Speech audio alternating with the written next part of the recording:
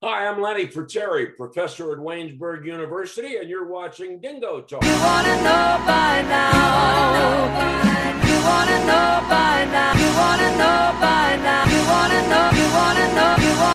What's going on, Chuckleheads? I am Carlo Guadagnino. This is Dingo Talk. My guest, legendary Pirates announcer and now assistant professor at Waynesburg, Lanny Frattare. Lanny, thank you for taking the time to join us. Carlo, thanks for the invite. Be careful throwing that word legendary around too easily, all right? I'm just a regular guy that had a desire at age 12 to be a baseball announcer. And I am very blessed to have realized my dream, became a Pirates broadcaster and lived that dream for 33 years. Most fortunate for me, and I had a tremendous number of people that helped me along the way. My mom and dad knew of my love for broadcasting and did everything in their power to help me.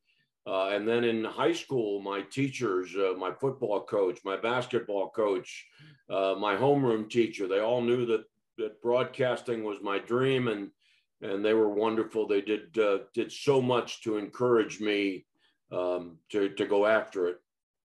Now, so let's take you back to 1966.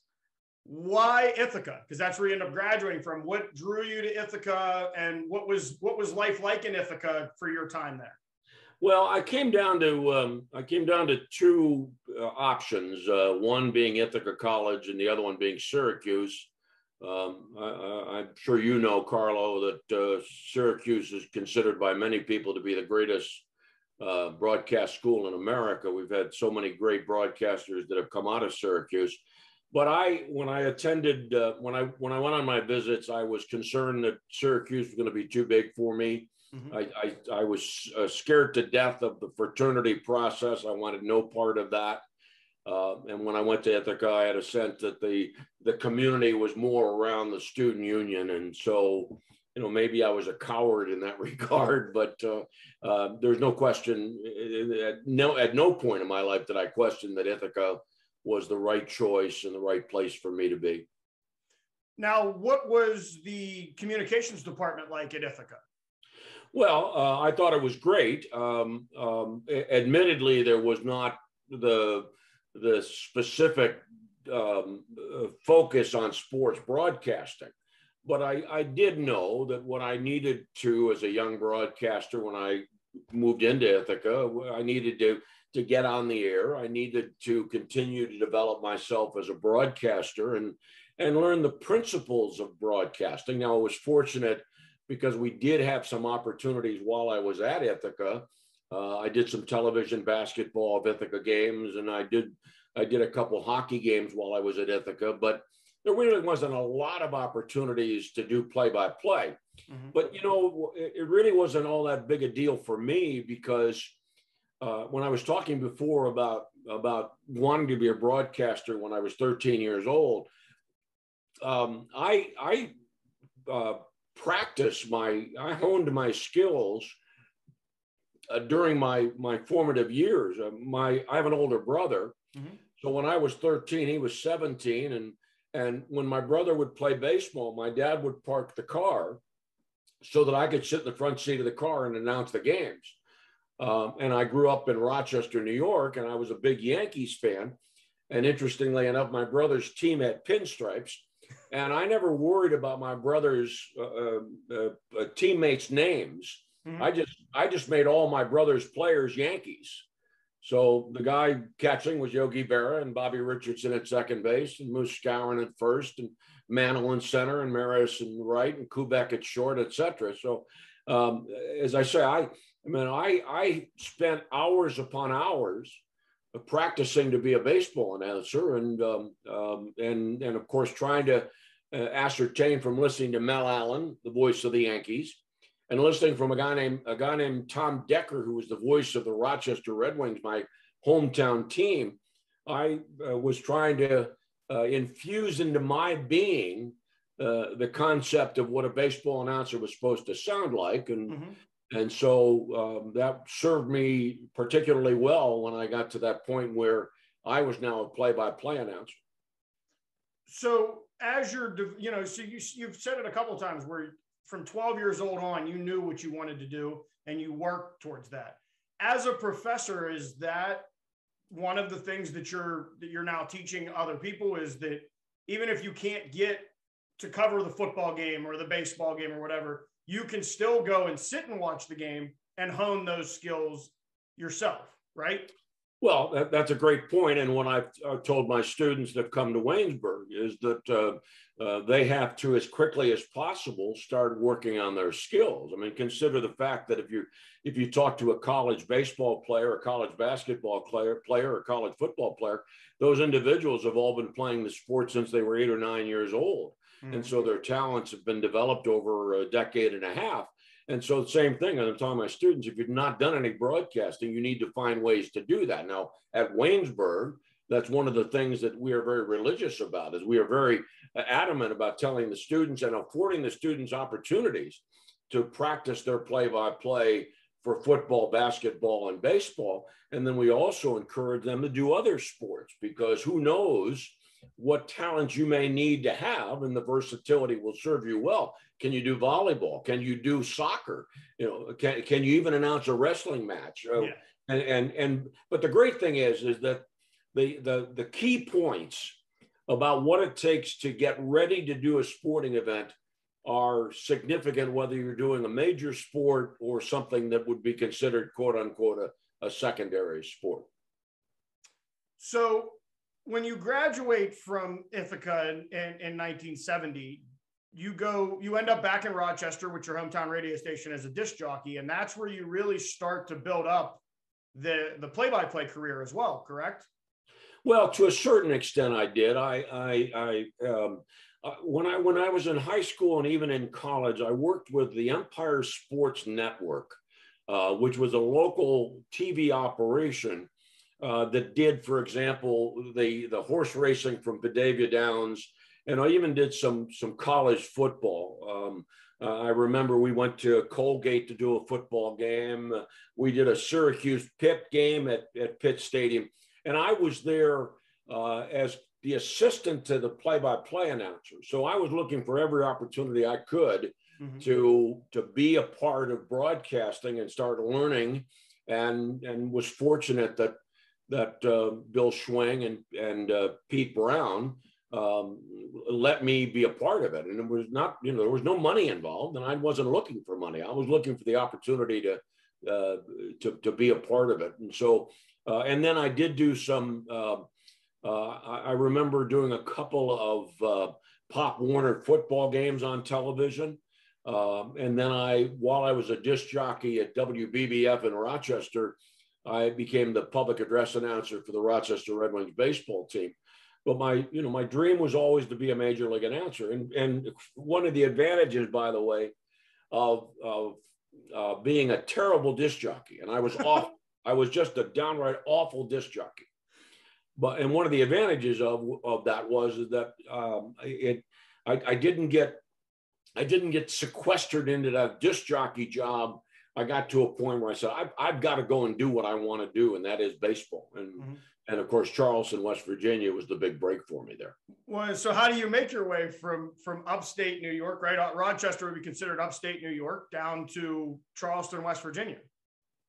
Well, when I was working for the Red Wings, the general manager was Carl Steinfeld. And Carl decided to become general manager of the Charleston Baseball Club. And when he was selected to take that job, he asked me if I would consider going to Charleston with him as the voice of the Charleston Charlies. And I said, of course I will. And not for a lot of money. That seems to be a common theme when it relates to young people getting involved in broadcasting. Mm-hmm. And I was not obsessed with having to live in Rochester and work only in Rochester. So the fact that I went to Charleston and had a chance to do over 100 baseball games in the summer of 1974. Now, admittedly, one of the concerns I had, because I was married at the time and my wife was teaching, she was a speech therapist at a local school district, was that I didn't know, okay, so I've done baseball for 6 months. but I'm not making a lot of money. What are we going to do for the winter? And I was fortunate that a job with the Rochester Americans hockey team opened up, and I was selected to do that job. And so I had 6 months of baseball, 6 months of hockey, and both general managers agreed to get together and work it out so that when there was overlap, they would help me work that out. Well, and it seems to be a running theme in the industry as well. You don't walk away from an open door. It's like you said, it's not going to be the right away. The money's not going to be there, but the experience that you're going to get and the people you're going to meet are what's going to build that resume.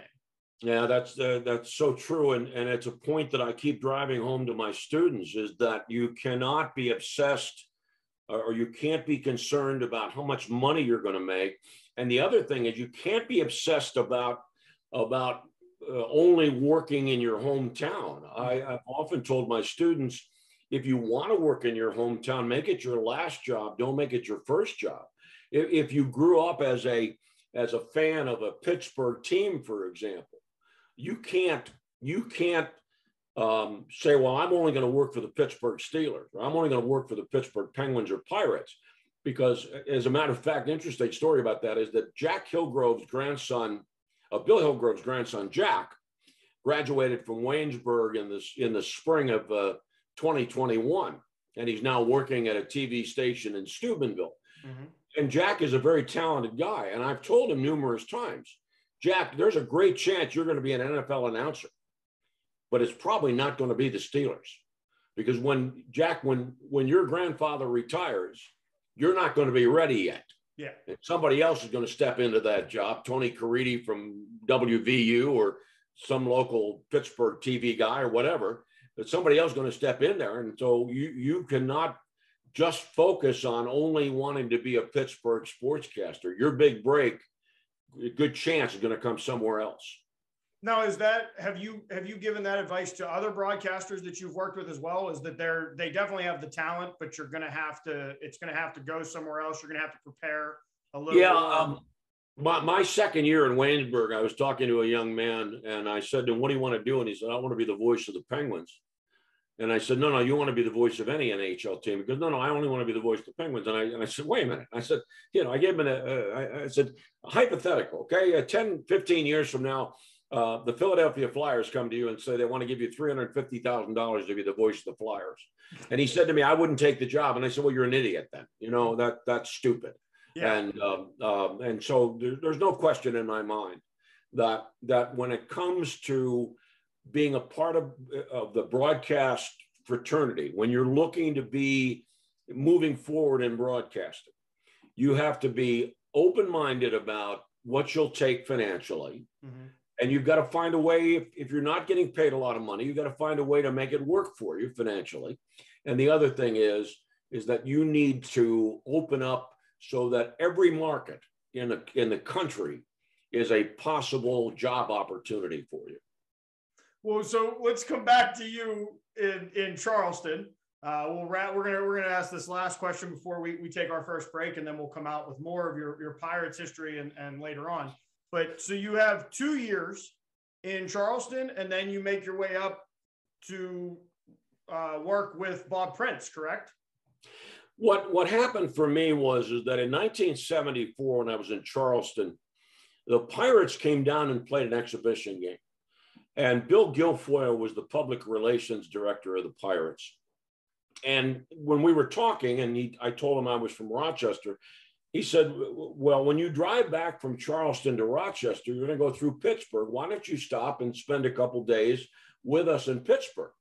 And what was very fortuitous for me was that 1974 was the year that Steve Blass came down to the minor leagues. And it just so happened that Steve and his wife, Karen, lived in the same apartment complex with Liz and me. Mm-hmm. And when I told Steve about the fact that I was going to come through Pittsburgh at the end of the year, he said, well, stay with us. And so I did. I spent 2 days in Pittsburgh, and Steve orchestrated me getting to the ballpark, et cetera. And then Bill Guilfoyle arranged for me to sit in the broadcast booth with Bob Prince. Now, here's what's quite remarkable about this turn of events, is that when I was in the broadcast booth, and I got there, 4:30, 5 o'clock in the afternoon, and and spent a little time on the field, thanks to Steve, and then, you know, sat in the broadcast booth.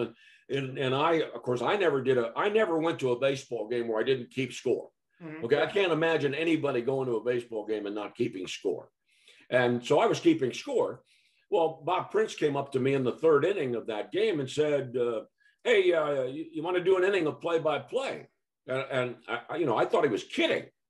I mean, he doesn't know me from Adam. He just met me, and now all of a sudden he wants to put me on the air. Well, he did. And I did an inning of play-by-play. And both he and Nellie King were extremely complimentary to me. And I did it again the next night. And then I went back in 75 and did the same thing. And what's also rather unique about the development of things is that in 75, when I came back, Bob and Nellie were talking to me about maybe being the third man in the broadcast booth with them. Mm-hmm. That I'd be the guy to do the pregame interviews, and I'd do a little play-by-play when we were on television, et cetera, on radio. Well, when Bob Prince and Nellie King got fired in October of 1975, I thought my dream went down the drain with them.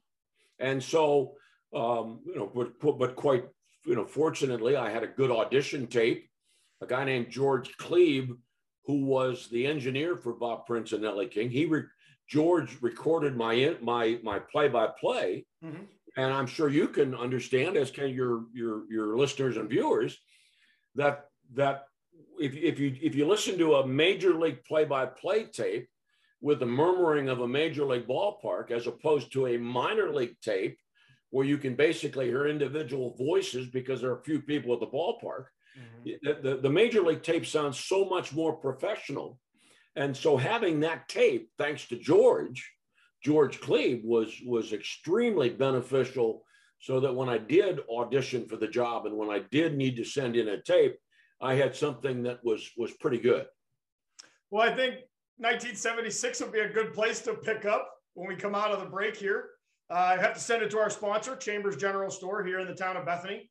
If Chambers doesn't have it, you don't need it. It's a fact. It's on the back of their t-shirts now. They've got 2 of them. You can get it in red. You can get it in Waynesburg orange now. There's also soups, breakfast sandwiches, biscuits and gravy, lunch specials, dollar sandwiches if you want. And the facts really are the truth. If you've been to Bethany and you walked into Chambers, you know it. You can get your breakfast sandwich, and then you can get a saw or the screw that you need or a hammer or whatever, all at the same side. But I am Carlo Guadagnino.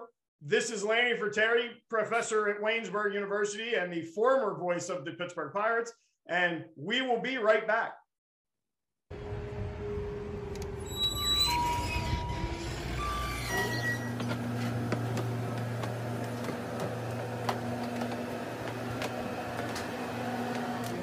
While you're in Bethany, make sure you stop in the store for a daily lunch special, breakfast sandwiches all day. Try out the biscuits and gravy, guaranteed it'll fill you up. And also look for our new burnt orange Chambers, if we don't have it, you don't need it t-shirts, and our psychedelic green 3rd edition Bethany Mushroom Capital of the World t-shirts. Now back to you, Dingo. What's going on, Chuckleheads? I am Carlo Guadagnino. This is Dingo Talk. My guest, Lanny Frattare, professor at Waynesburg University and former voice of the Pittsburgh Pirates. We left off talking about how the job is now Lanny's for the taking, I guess. 1976, great time to be in Pittsburgh too, I'm guessing, right? Well, it was. And by the way, I want to thank you again, Carlo, for asking me to be a part of your program. Thank you for doing that. 1976, you've got a guy that Lanny Frattare that is quite confident that he can be a baseball announcer, but has a lot of questions.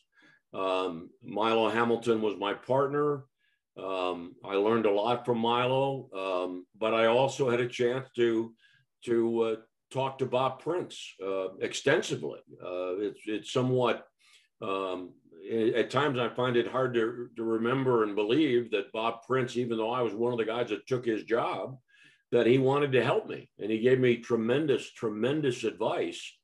One of the things he told me was that, Lanny, you can't just be a voice on the air. You need to get out and meet Pittsburghers and let them know that you care about them as individuals. And I certainly did. But I've got to be honest with you. 1976, I signed on with the Pirates with a 1-year contract. And I did not know until December 1st of 1976 whether I was coming back for a second year or not. And even, you know, my second year, 1 year contract, third year, 1 year contract, fourth year, 1 year contract.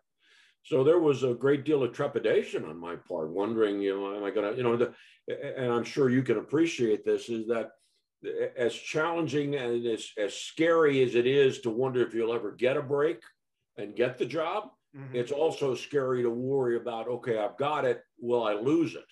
And I had a lot of questions about, you know, who should I be as a broadcaster? I knew the nuts and bolts of baseball announcing. I knew that.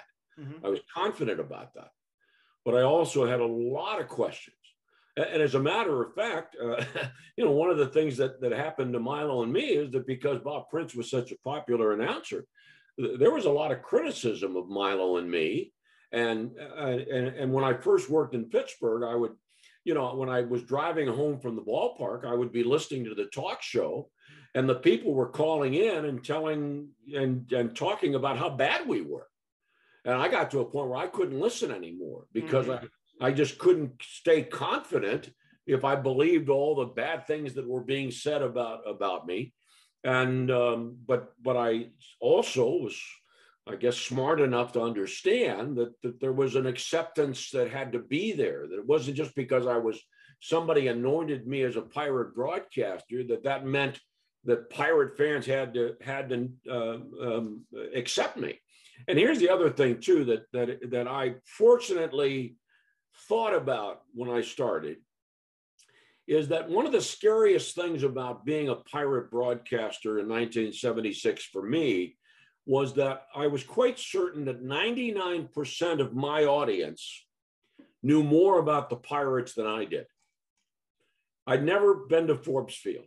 Okay. I never saw Roberto Clemente play. I knew limited information about Honus Wagner and Pie Traynor, and even to a certain extent couldn't have told you an awful lot when I started about the 60 World Series or the 71 World Series. It was only over a period of time that I committed myself to learning about that I finally did have the knowledge that I needed to be somewhat up to date and in step with my viewers. So, you know, one of the things I remember one day I was, we had Lee Mazzilli, who was a Pirate player. And I once referred to Lee Mazzilli as Maz. And I got tons of letters. You can't call him Maz. Lee Mazzilli's not Maz. You know, and there was a whole, you know, series of those kinds of points that I hadn't thought about, but Pirates fans made me think about it in a hurry. And Pirates fans are something special because ups and downs with the Buccos aside, there is a loyalty to the brand and the team that there's certain names, you know, you're never going to call somebody else Pops. You're never going to call somebody else Maz.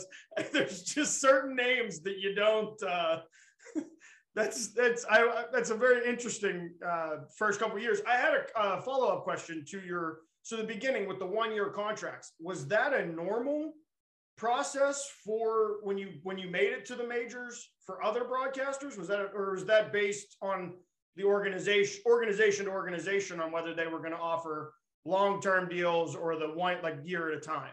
Well, the answer is I don't know that, but that's not the point. The point to me, I'll tell you a story too, is a guy named Bill Hartman. When I signed my first contract, Bill Hartman had me come to KDKA, and he put the contract in front of me and he walked out of the room for a minute. He came back like 3 minutes later and he said, "What are you doing?" I said, "I'm reading my contract." He goes, "Why?" And I said, "What do you mean, why?" He said, "Well, you're going to sign it no matter what it says, right?" And he's right. I mean, they could have had in the contract that I had to give up my son, you know, that you have to give up your 3-year-old or he was 1 year old at the time, but he's right. I mean, it didn't matter what the money was. It didn't, you know, I'm not turning down a chance to be a Pirate broadcaster because there's something in the contract that I don't like. And there were tons of things in the contract that I learned to hate, you know, including the fact that they didn't have to tell me until December 1st. I mean, consider how stressful it was for my wife and me that the season ends October 1st, and I'm going through all of October and all of November, not knowing whether I'm coming back next year or not. And sure enough, you know, they would wait till December 1st to tell me. And that's what could I do about it? I couldn't, you know, I couldn't make any threats that if you don't give me a better deal, I'm leaving, because, you know, I'm not that good a poker player. So, so your beginning with in the late 70s, exciting time to be a part of Pirates baseball as well with the World Series, specifically 79. But what was the atmosphere like for you? Well, the great thing is that despite the fact that there were a lot of Pittsburghers that were not ready to accept Milo and me, I found that the organization was very hospitable. I found that the players with whom I worked those early years, Danny Murtaugh was in his final year in 1976. And then when Chuck Tanner came in, Willie Stargell and Dave Parker and all those guys were very, very friendly to me and made me feel like I was a part of the organization. So that was a major plus for me. And but again, part of the process was, you know, consider that when I started in 1976, in those early years, you know, we only televised 25 games. Mm-hmm. But when we televised, Milo would do 6 innings on TV, and I'd do 6 innings alone on radio. And so part of the challenge, even though I had worked as a minor league announcer and worked alone as a minor league announcer, there are a number of things that came into my mind and concerns I had about how I'm going to deal with this, doing 6 innings of radio and then 3 innings of television, you know, without a partner. This is all on me. And so fortunately, I worked very hard. And this is another message that I get across to my students, is that you cannot be a sportscaster. And I don't care what it is. You cannot be a sportscaster doing anything. I don't care if it's high school sports or what it is. Even if you're announcing Little League Baseball, you cannot do a good job as an announcer if you don't put in hours and hours of preparation. And I tell my students at Waynesburg that I strongly believe 85% of the success of a broadcast is determined by how well you prepare for the game. Because first of all, you need all of that information, including pronunciations of players. You need also to have a confidence that when you sit down in that chair, you're ready to go because you have worked hard to be a credible announcer. Mm-hmm. So the end of the 70s is great for the Pittsburgh Pirates. The 80s, not so much at the beginning of the 80s. Then you get towards the end of the 80s, Jim Leyland comes in. I guess my first question on that is, when did you figure out that your phrase was "there was no doubt about it"? When was that? Why was that? How did that connect? Well, first of all, let me make a key point here, and that is that in my 33 years of Pirate broadcasting, nothing means more to me. There is nothing that means more to me about my 33 years than my friendship with Jim Leyland. Mm-hmm. It is an anomaly that a major league broadcaster and a major league manager would have the friendship that we had, and that Jimmy would afford me the opportunity to spend so much time with him, to not only learn about the game, but Jim would share valuable bits of information with me. What happened was that about the second year that Jimmy was with the Pirates, he started inviting me up to his suite when we were on the road. Mm-hmm. And so I was, after most road games, sitting in Jimmy Leyland's suite with his coaches, listening to them talk about the game, listening to them talk about players. I remember one of the first times I was up in Jim Leyland's suite, it was in New York. They were talking about players to trade and debating as to whether they should trade somebody. And I won't tell you who the player was at that point, but you know, Jimmy was going around the room, said, "Hey, should we trade this guy?" And by the way, he got around to me and said, "Lanny, what do you think?" And I said, "I don't think you should trade him." And he said, "What do you know?" But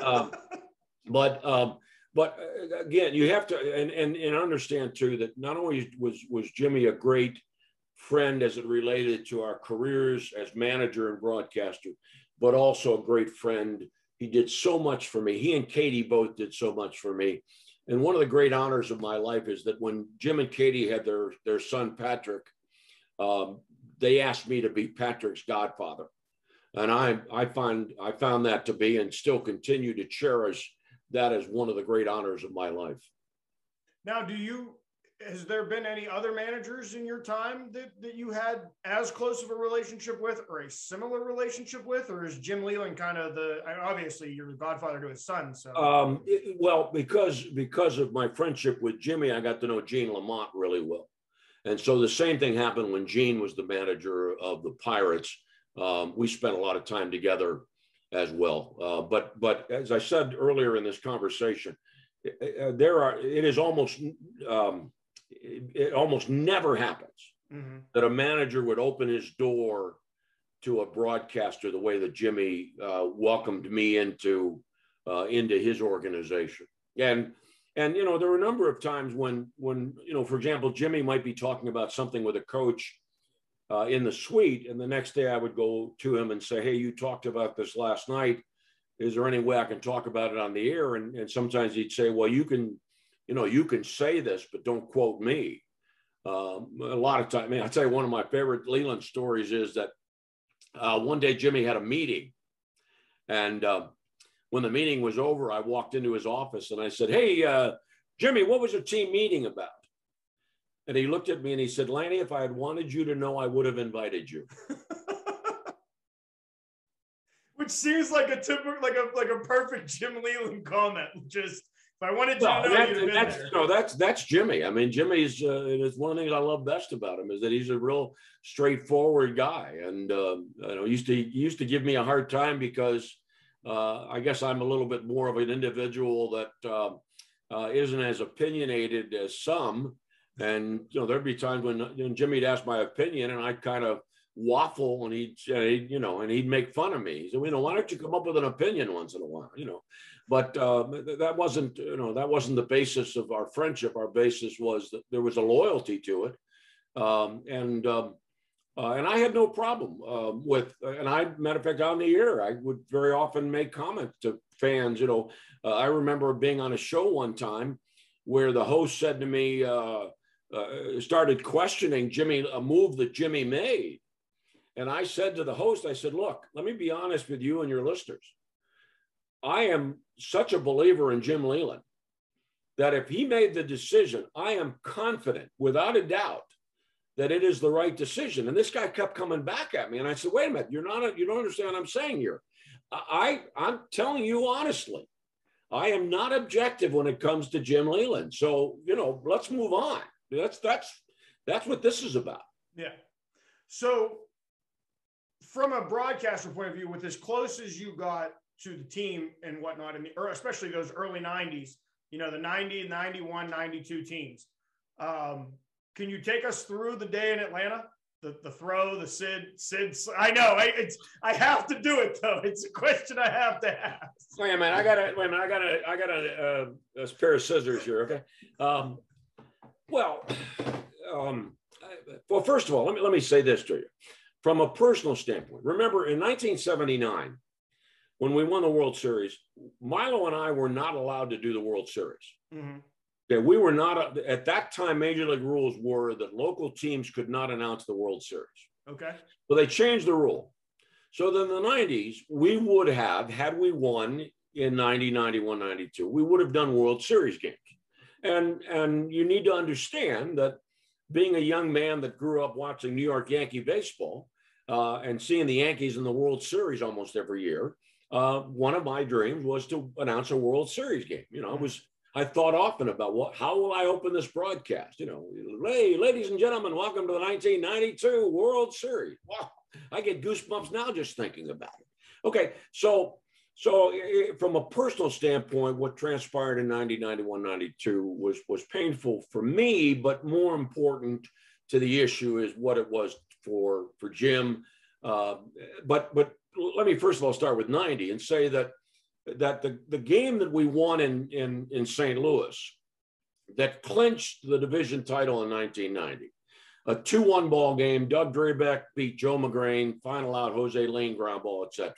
That is one of the highlights of my life, to be there and watch Jimmy and his players and Kev Biggerstaff, the trainer, and all of them who had worked so hard to make this a championship organization again. Boom. Okay. And then what was great about it was that, we flew back on the team airplane. And by the way, that was the first time alcohol was allowed on the team airplane. And then we went from the team airplane down to a restaurant near Three Rivers Stadium. So the celebration went on for a long time. And I was so thrilled to be a part of that, though, a very minimal part of that. Okay. So that was a big deal. All right, so now let's go ahead to 90. So we don't win in 90, we don't win in 91, we go to 92, and it looks like we're on our way to the World Series. And I can't deny to you, I'm thinking to myself, aha, I'm going to finally get a chance to do a World Series game. Well, okay, now the point that I always bring up, and I do this because to me, there are so many misguided Pittsburgh people that have it wrong about that game. Okay, people that question whether Jimmy should have started somebody and that Tim Wakefield should have started or come in relief or et cetera, et cetera. And again, all, in my opinion, not worthwhile debate. Yeah. And then this obsession with the Bonds throw. Okay, and I know there were 2 other plays in that inning that were much more devastating. The ground ball that went through Jose Lane's legs. That never and happened. The fly ball into right center field that Cecil Espy should have caught. Okay, so why there's this obsession with Bonds, all right, I don't buy into that. And obviously Pirate fans can do what they want to do in that regard. They have ownership to that. But let's be real about the fact. Jose Lane makes that play at second base. We go on to the World Series. No question about it. So you brought up Mr. Bonds, and he has resurfaced again in media recently for not making it to the Hall of Fame. Now, you had a chance to watch him earlier in his career. You had the chance to watch him pretty much throughout his career. Do you agree with that decision? Does he belong in the Hall of Fame? Well, the answer is yes. But here's a bunch of problems I have. Well, first of all, Pete Rose belongs in the Hall of Fame. Okay, nothing that Pete Rose did as a bettor impacted and did anything. He didn't get over 4,000 hits because it had anything to do with his activities off the field, okay? And to deny the all-time hit leader being in the Hall of Fame. And look what's going to happen when we look back 10, 15 years from now. No Sammy Sosa, no Mark McGwire, no Roger Clemens, no Pete Rose, all right? Well, that's all wrong, okay? Baseball never suspended these players. Mm-hmm. As a matter of fact, baseball and baseball fans basked in the glow of the McGwire-Sosa chase. They basked in the glow and reaped financial rewards. People paid money to see those games. So, but here's my biggest problem, is that the voting is wrong. When the Hall of Fame decided years ago to have baseball writers vote for the Hall of Fame, it was baseball writers that traveled with the teams and saw 154 games every year. They were there road and home. Mm-hmm. Now you've got writers that are columnists that every now and then they flip on a TV game and maybe every now and then they go to the ballpark, and plus they're being pompous. Do you mean to tell me you think that the average sports writer has a moral compass? That the average sports writer is the type of individual that you would want to have your children have them as their heroes? The answer is no. Okay, that's not to say that that I don't mean to belittle them, but I've been around enough sports writers to know that their agendas are different than what people think it is. And so my argument is, let's change the voting. Okay. One third baseball writers, 1/3 current broadcasters, and 1/3 former players who are in the Hall of Fame. Okay, and let's create a system where you have to induct at least 5 people every year.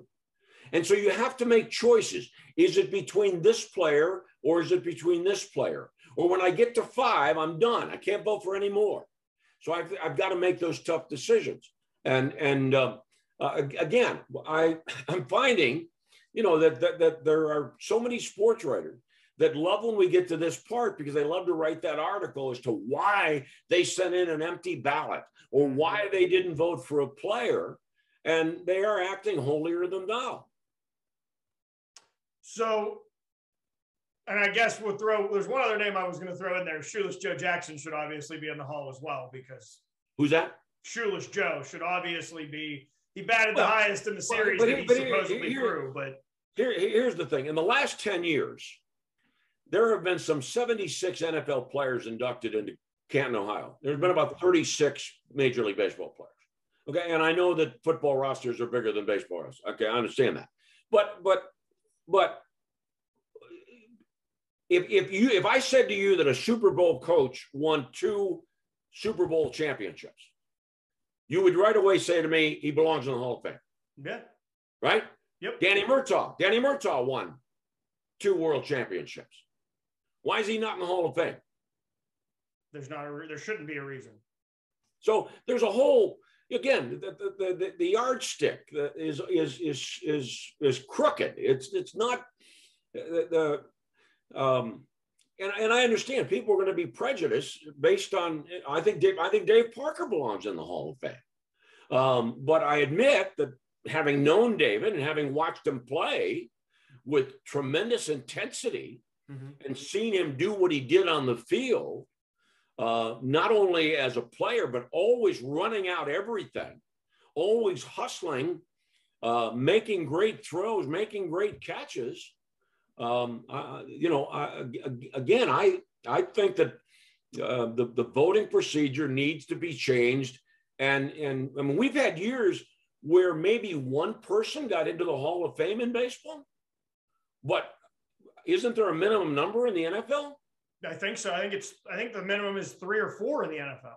I'm not sure if it's whatever the number if there's is. a minimum, then you've got to really dig and say, okay, I've got to choose these people based on a certain standard. And but this is all part of the talk show mentality now. There's the guys that work at local Pittsburgh sports station, they're on the air 20 hours a week. Okay, they do 4 hours a day, 5 days a week. They're on the air 20 hours a week.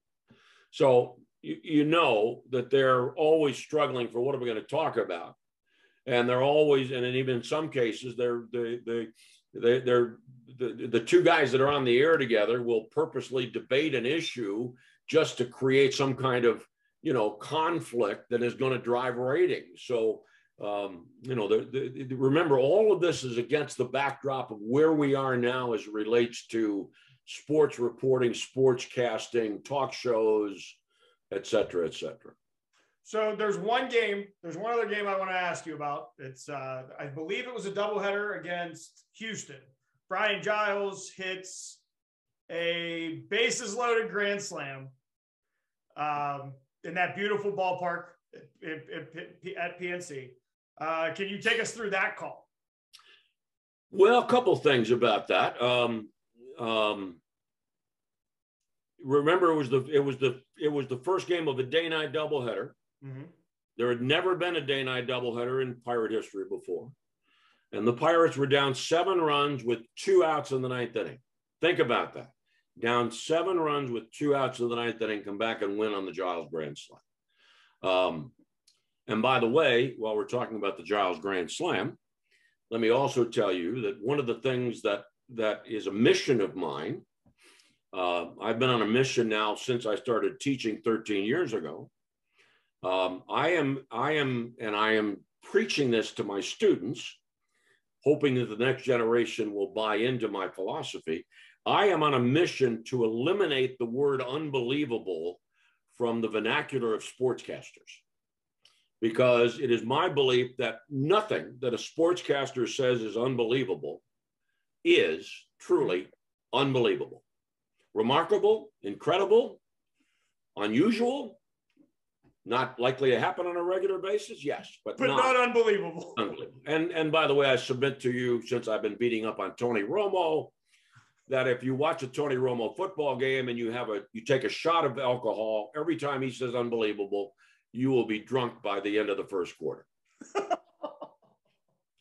So, but anyways, and the reason I brought that up here is because there were a lot of people that said, "Wow, that was an unbelievable game." Well, no, it was, and I thought through my time at PNC Park, I was there for 8 years. I thought that was, and I might even argue that it's still the greatest game in the history of PNC Park to this point. But again, I got to be careful because I don't have the catalog of information that I once did. But quite a ball game. So after over 5,000 games called, 33 years in the broadcast booth, what factored into the decision to walk away? You want me to be honest with you? Yeah. Well, I am an alcoholic, and fortunately, I've been sober now for 2 years this time. But I never announced on the air. I never drank before a game, but I did drink a lot. And it affected not the job that I did on the air, because I'm proud of the job I did on the air, but it affected me at times as the kind of person I wanted to be. And consequently, when I got to the end of the 2008 season, I had a conversation with Frank Coonley, who at the time was the president of the Pirates, and he was of the opinion, and I wasn't surprised, he was of the opinion that it was time for me to step down. What I don't like about that exchange was that I went off and we agreed on a press conference, or not a press conference, but a press release that said I retired, which is what I did. But in essence, there was more to it than I admitted in the story. And I have a lot of regrets about that. First of all, I can't deny to you and your listeners and viewers that one of the things that would have meant a lot to me is if I had been the winner of a Ford Frick Award and been inducted into baseball's Hall of Fame. And let me say modestly, I think I was a pretty good baseball announcer, and I would love to have that honor. I don't think it's going to happen. But if I had stayed longer, if I had been there 40 years, for example, then I probably would be in Cooperstown right now. Again, I'm pretty confident about my abilities as a baseball announcer and the commitment I made to being a baseball announcer. But I also know that there's something about longevity, and the game also, I know, I knew this before I left, and then I had painful reminders of this after I left. The game has a tendency to forget about you when you leave. The game, the fans, sports writers, etc. So, pretty much you have to deal with the fact that you're no longer there and move on and do something else, which is why Waynesburg means so much to me, because I was afforded the opportunity to go on and do something worthwhile after I left the Pittsburgh Pirates. So not a great time in my life, but nevertheless, there's still an awful lot that I'm proud of.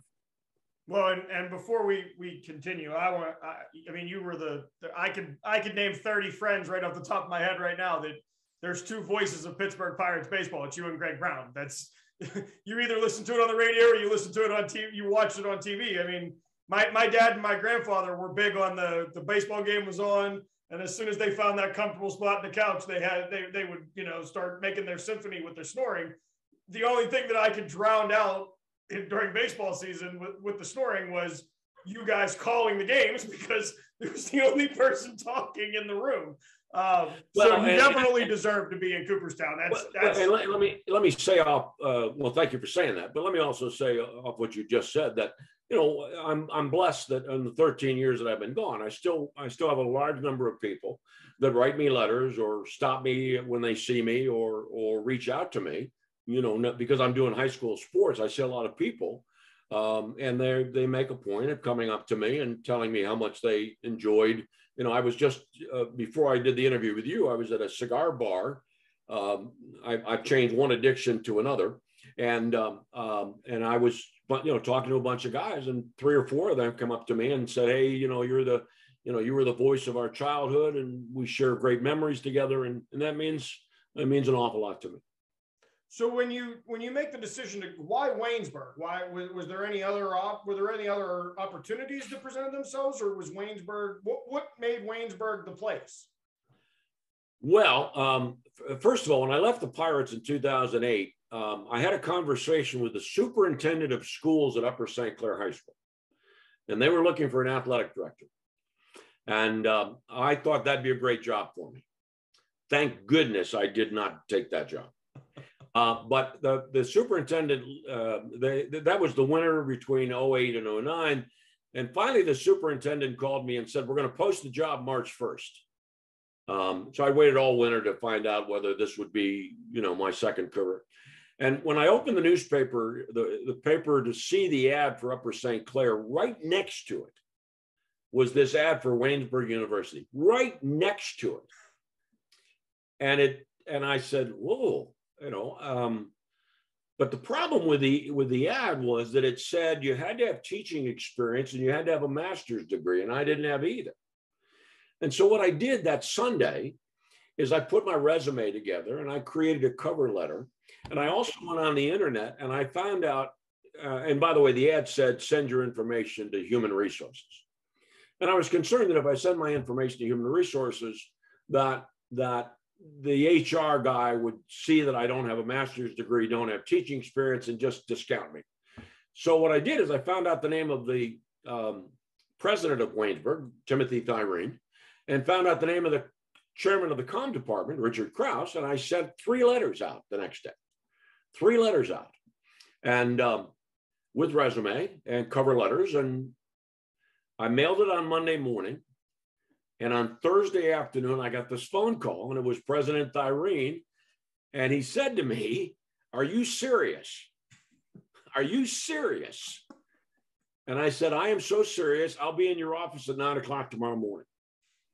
And I was, and within 10 days, they hired me. And Waynesburg is a wonderful place, but I learned during the interview process that it was a university that had committed itself to sports broadcasting. They had, and we still do have, a TV truck. Mm-hmm. And so there is the opportunity for young men and women interested in sportscasting, and particularly play-by-play, to do, we televise all the home football games, we televise all the home basketball games, and because the women and men in the President's Athletic Conference play double headers, then we're afforded the opportunity to do radio play-by-play, TV play-by-play.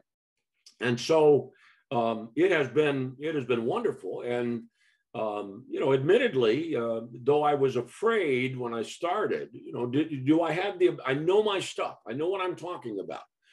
But I did not want to insult teachers by believing that I could just automatically be a good teacher. I didn't know what the word pedagogy meant until I got to Waynesburg. Okay.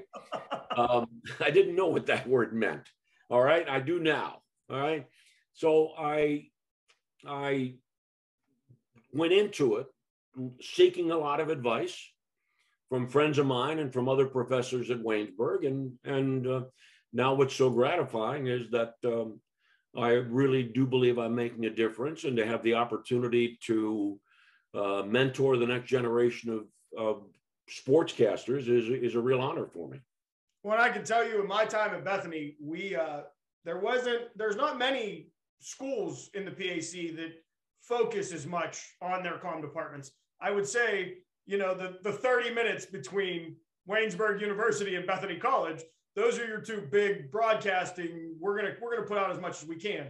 You guys were always, between 2010 and 2016, you were always someone that was, I don't want to say the rear view mirror, because I think we were looking at your bumper, but we were definitely like, well, we need to get our broadcasts up to, if we're going to go and cover games, we need to cover games the way Waynesburg covered games. And I can tell you, maybe not from the professor standpoint, but as students that were broadcasters that were former athletes, we were looking at your broadcast as if we can match their energy, we're already there.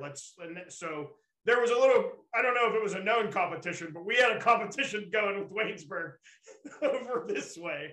Well, Carlo, that's great to know, but you can understand because of just the nature of the business is that what I need to focus on, and what I keep telling our students at Waynesburg and my colleagues at Waynesburg as well, is we need. I mean, I know what it takes to be a good broadcaster.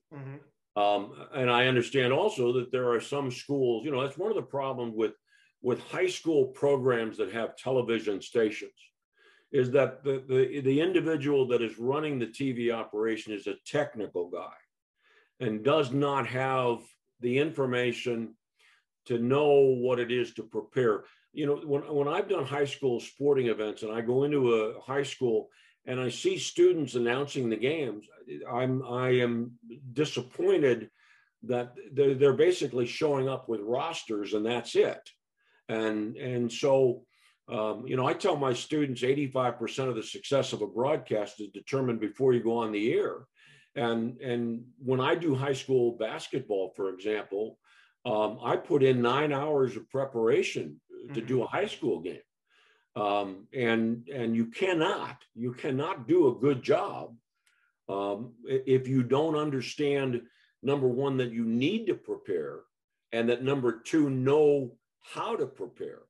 And so I've made sure that the commitment that I had to preparation as a broadcaster has carried over to not only my commitment doing other sports. I do the Pony League World Series every year. I've done West Virginia basketball. I've done West Virginia baseball. Everything I do, I know that there are hours of preparation, and even to the point that I will not accept a job, and I don't care whether it's high school, college, whatever. I won't accept a job as an announcer if I don't think I can put the preparation in that I need to. Well, and so my last question, teaching wise, is specifically for the field. So I've had a couple other people on, and they've talked about how in the classroom is valuable, but in the profession, it's more about getting out and getting the experience. Now, are you of the same belief that the classroom and the book stuff is great, but that does not prepare you to be in the booth or behind camera or directing or producing or whatever your field might end up being? Well, a couple of points off that. First of all, yeah, basically, when we're talking about classroom textbooks, you know, the lecture process is about theory, all right? But the fact of the matter is that in my particular case, okay, I can, and I do this. So I teach my students how to announce a basketball game and teach them all of the rules and techniques that they need to have to do an effective job as a basketball play-by-play announcer. But then I'm bringing them back into the classroom after they've done it and discussing with them what they thought they did right and what they thought they did wrong. And here's the thing. I had a friend of mine a couple of years ago that I was struggling with my golf game. And he said, "Why don't you videotape your swing?" And I said, "Why? I wouldn't know what I'm looking at." Well, the point here is that a young person going back listening to his own tape won't know what he's really listening for. So that's an advantage that I bring to the equation, is that I can listen to a broadcaster and I can tell them, for the most part, good job. But here are some things that you missed, and here are some points that you probably didn't think about or you thought you were doing, but you weren't doing. And by the way, I teach rules at Waynesburg.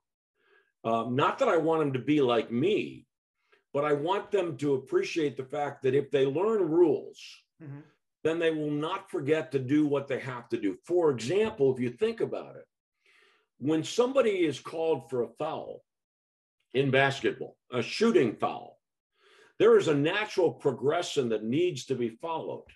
Okay. Number one, on whom is the foul? Okay. Number two, how many fouls does that player have? Number three, how many team fouls in the half? Number four, who's at the line? And then number five, the result. And then sandwiched in between 4 and 5, or before 4 and after 5, is nuggets about free throw percentage, where the player's from, et cetera, et cetera. I teach rules also as it relates to one of the biggest criticisms of sportscasters is they don't give the score enough. Okay? So what I teach my students in basketball is give the score every whistle. Give the score every time it changes score. Give the score every time there's an end of a period. Mm-hmm. Give the score every time you go to a commercial break. Think about it. If you give the score every whistle in basketball, there is no way. No. And by the way, you could put that rule into hockey as well. You give the score every time there's a whistle in hockey, there's no way anybody can say you don't give the score enough. And when I say score, I mean score time and period. Yeah. Because it doesn't help me as a listener if you tell me what the score is and you don't tell me where we are in the game. And that's really the point of the broadcaster, correct? Is you're, especially on the radio side, you're the eyes for the audience. They need to know who has possession, where we're going, where we are in the game, what's the score, how much time's left, etc. That's part of the whole kind of nutrients. I teach, I create for my students a priority list. Okay. And the number one thing on the priority list is the call of the play. In other words, what's happening, who's got the ball, what team, what are they doing with it, et cetera. But keep in mind that when you make a commitment to call a play, you cannot do a good job if you don't go into the game confident of two things. Number one, that you know how you're going to refer to different spots on the floor, number one. And number two, that you have memorized the names and numbers of the players. Okay, when I do a high school basketball game on Friday night, I spend all day Friday with a piece of paper writing down names and numbers. And by the way, I tell my students, if the coaches gives you a list of 15 players, okay, if you have 15 players on each team, you don't need to memorize 15 players. No. You need to memorize maybe 8 on each team. Because those, especially the starting, you need to know that when you go off and start the game, you've got those 10 players down cold. Mm-hmm. So that the minute the ball goes to that player, you can identify him. You can't be in a position where you see the player and his number and you look down at the roster. It doesn't work that way. Plus the fact that to do a good job with radio play-by-play, you need to keep score. Yeah. So you need to create a score sheet for yourself. And that's also something that, I tell my students they have to be meticulous about. You have to create the score sheet. And the information has to be on the score sheet. What grade is the student? How tall is he?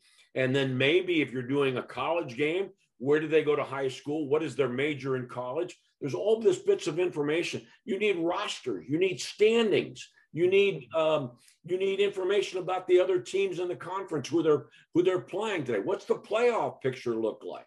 You need all of this information because you don't know what you're going to need to use to fill. Should you do, when there's a timeout, right? That means, Pavlov's dog, timeout, I got to fill. What am I going to talk about the coach? Am I going to talk about standings? What am I going to do?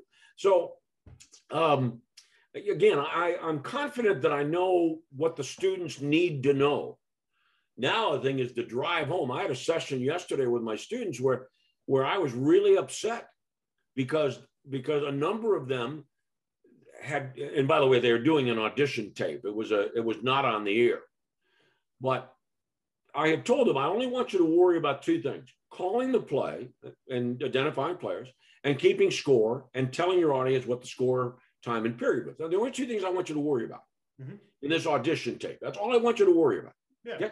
Well, some of my students admitted to me that they had memorized the Waynesburg players, but they hadn't done a good job memorizing the Chatham players. And I got really upset with them because, I made it perfectly clear to them that the assignment was not that difficult, providing that they made some bit of commitment to this memorization process. And, I'm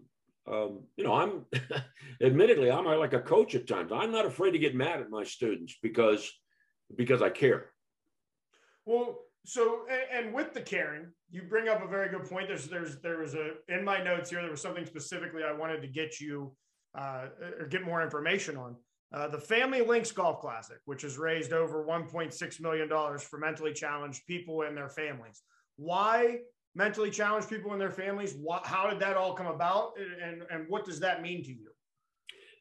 Well, first of all, again, going back to the Bob Prince thing, Bob Prince saying to me, "Hey, Lanny, you need to be more than just a broadcaster." And I knew from being in Pittsburgh that Bob had made a commitment to helping charities, and so I wanted to do the same thing. Initially, my wife became a board member of what was the South Hills Child Guidance Center, and then at some point, I became a board member and was convinced by a dear friend of mine at one point that I should host a golf tournament. I had put him off a couple of years because I told him, and I felt this way, I didn't want to be just a name on a golf tournament. I wanted to make sure that I was making a legitimate commitment to this charity. And so as it turns out, I found myself supporting a charity that dealt with mental health, and an issue that has affected me because I've had mental health issues as well, and it's also affected my family. And so it turned out to be that we weren't just promoting the charity, but we had experience as it related to what became Family Links. But the success of the tournament is based on the support of my family, support of my friends, major advertisers. Giant Eagle's been a tremendous supporter of my golf tournament. I will not shop at any other grocery store. I am loyal to them, and because you can't keep a tournament going for over 30 years if you don't have people supporting you and advertisers supporting you. And I've been very fortunate in that regard. So the last two questions, and you've given a lot of advice to people that may be looking to get into the industry. What if you could give us Professor Frattare's nuggets? If you're trying to get into broadcasting, or maybe broadcasting's not for you, what are the best ways to figure that out? Well, that's a tough question, because there may be young people out there that know this is what they want to do. Mm-hmm. Okay. And they're like me at age 13, 14, they know this is what they want to do. And I've met some of those people. Yeah. I've met some of those young people. And then there are those individuals that think they want to do it. My grandson is currently a student at Waynesburg University. And by the way, he's a great basketball announcer because he loves basketball. Mm-hmm. But I will admit to you that at times I've spoken to my grandson about the fact that I'm not sure, he has bought in maybe 3/4 of the way. Okay. He's not bought in 100% of the way yet. And so I don't want to discourage somebody that is still investigating. And that's one of the reasons why at Waynesburg, we are so strong about the fact that when you come to Waynesburg, we're going to put you on the air right away. Mm-hmm. Because I don't want a student to go through a year or two without doing sportscasting and without doing play-by-play for fear that they'll find out either A, that they don't like it, or that they'll find out, and I think this is more relevant, is that they really do like it, that it really is a fun experience and it's a rewarding experience. And so we need to, as I say, we put our freshmen right on the air. At times, do they sound terrible or not up to par? Yes. But how are they going to learn? How are they going to grow? How are they going to develop and hone their skills if not afforded the opportunity to do that? And, and I care a great deal about my students. And so it's important, I tell my students all the time that, I may only be at Waynesburg 2 days a week, but I'm a 7-day-a-week professor. If you have any questions at all, concerns, questions about the business or something that's come up in broadcast related or school related, then let me know. Well, and I think it's interesting as we wrap this up, I think it's interesting you point out that as freshmen, you get people on the air, being that at the beginning, we talked about how you looked at Syracuse and Ithaca, and the big thing about the bigger schools that are known for communications and specifically broadcasting, is at Syracuse, you're lucky if you touch a camera before you're a junior. And that's that thing at the bigger schools. Whereas it seems at Waynesburg specifically, let's get you involved. Let's get you in hands-on, learn the craft. So I wanted to say thank you very much. We've come to that point. Thank you very much for taking time out of your day to be a part of the show. Thank you for being the guy for at least 25 years of my life for Pirates baseball. And for those of you at home or listening, you can find us on Instagram. It's dingo_talk. Twitter, it's @dingo talk. TikTok, it's @dingo talk. And you can type dingo talk into YouTube, Spotify, and Apple Podcasts. Again, I want to thank you for allowing me to do this with you today, to invite me on, and also to tell folks that if any of you feel a connection to what I was doing as a Pirate broadcaster, you can track me down at Waynesburg. I am one individual that will answer every one of his pieces of mail, not by email, by the way, but by regular mail. I'm a big letter writer. I love writing letters. And so I'm most fortunate that, as I said at the outset of this interview, I'm a blessed individual, and I thank everybody that's ever connected with me as a Pirate broadcaster and just as a person as well. Well, again, thank you for taking time. I know it's middle of the week, so it's a little crazy, but Lanny Frattare, former voice of the Pittsburgh Pirates and now current professor at Waynesburg University for Communications. I am Carlo Guadagnino. This has been Dingo Talk, and you can catch us next Thursday at 10 a.m. Chuckleheads.